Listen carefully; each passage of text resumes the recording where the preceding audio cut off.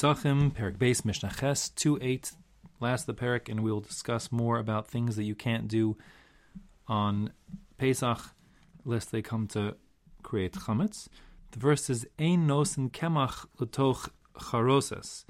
You can't put flour into a dip called charoses. This is not the charoset of the Pesach Seder.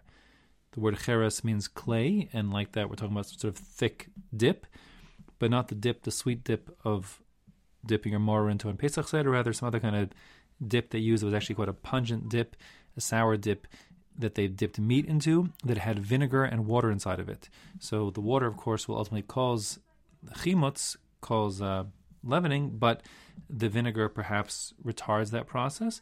So the Mishnah here is saying you still can't do it.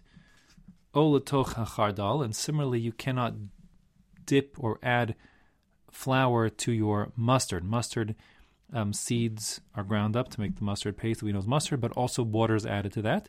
And although mustard by itself or vinegar by itself would not cause leavening, since both of these dips, charoset and chardal, have water inside of them, they will ultimately cause the flour to leaven. V'im nasa, now if you did put flour into the mustard, we're specifically talking about mustard over here, ye'achel meyad, Tanna Kama holds that at least if you did that, which was forbidden to do, but if you did it, now you have a solution prior to being over by Yoral by Matzah, you could simply eat the mustard and flour combination, because Tanna Kama holds that the mustard will keep the fermentation from happening very quickly, giving you enough time to consume it. In contrast, the vinegar in the charoset, make sure it doesn't sufficiently retard the fermentation process. In fact, it could actually expedite it, and therefore, if you ever add flour to your charoset, even though there's vinegar inside of there, or maybe because there's vinegar inside of there, it's immediately forbidden. Reb Meir says there's no difference at all between charoset with the vinegar ingredients or mustard. Both are forbidden immediately because there's water inside of there. You can't eat that on Pesach under any circumstances. The halacha, technically speaking, is like the Tanna Kama, meaning that while the charoset is forbidden, mustard, if you did add it in a forbidden be'isser, you're not allowed to do that, but if you did, you could, after the fact, eat it promptly. While that's technically the halacha, according to, for Ashkenazim, the Ramah paskins that chardal, mustard, is a type of kitnios, and the Minhag University by Ashkenaz was not to eat kitnios, and therefore mustard remains forbidden anyways, at all events on Pesach L'maisa. The Mishnah continues and says, Ein mevashin es a Pesach. You're not allowed to cook your korban Pesach. Now that actually is a pasuk. The pasuk says, Al tochlu mimenu na. You can't eat from the korban Pesach while it's raw, meaning uncooked fully. Uva shel muvushal b'mayim. Nor if your korban Pesach was boiled in water. So here the bishul we're talking about is not the cooking inside water, because that's from the pasuk, but we're saying even other ingredients. Therefore, it says here, although the Doraisa clearly says there's no cooking in water, the rabbis are expanding it to say, because of this double language of vashel muvushal, cooking, that also even other liquids are prohibited from the pasuk.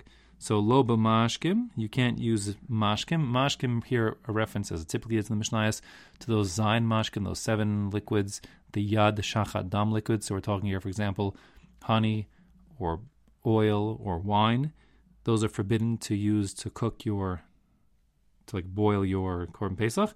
V'lo b'mei peros, and similarly, you can't use other kinds of fruit juices that aren't from the 7 particular machshirin, those 7 liquids that ready for tuma, but even pomegranate juice or something like that also would be forbidden. Aval sachin, what you could do is smear with oil, umatbilen oso behen, or you could mitabel, to spice up. You could add a flavoring to your roasted korban Pesach with fruit juices or oil, etc. So the Bartanur brings 2 pshatim here. The first pshat he brings is that of, we're talking here about after the fact, meaning first you're going to roast over an open flame as you're required to do your korban Pesach. That's not called boiling. And after you now have roasted meat, you could add oil to it or dip it in some kind of fruit juice. That would not ruin the roasted flavor. That's not called namu v'shal. That's considered totally tzli, roasted, just with an added flavor. That's the first pshat he brings. The second pshat he brings is that there are those who say even putting like a rub, like an oil rub or whatever, fruit juice rub on the meat prior to the roasting is also permitted, because ultimately you're just roasting it, and the limited amount of liquid on the outside doesn't make it boiling. It's still straight roasted, just adding a flavor. That's the second shot he brings. Finally, the Mishnah says, "Mei tashmisho shel nachtum," the water that the baker uses, the functional water that's used either to like cool off his hands when he's working with the hot dough, or perhaps it's to wash off his utensils after they're been used. The point is that they have flour there mixed with water, so that's a recipe for chametz, of course. So what do you do with that wastewater?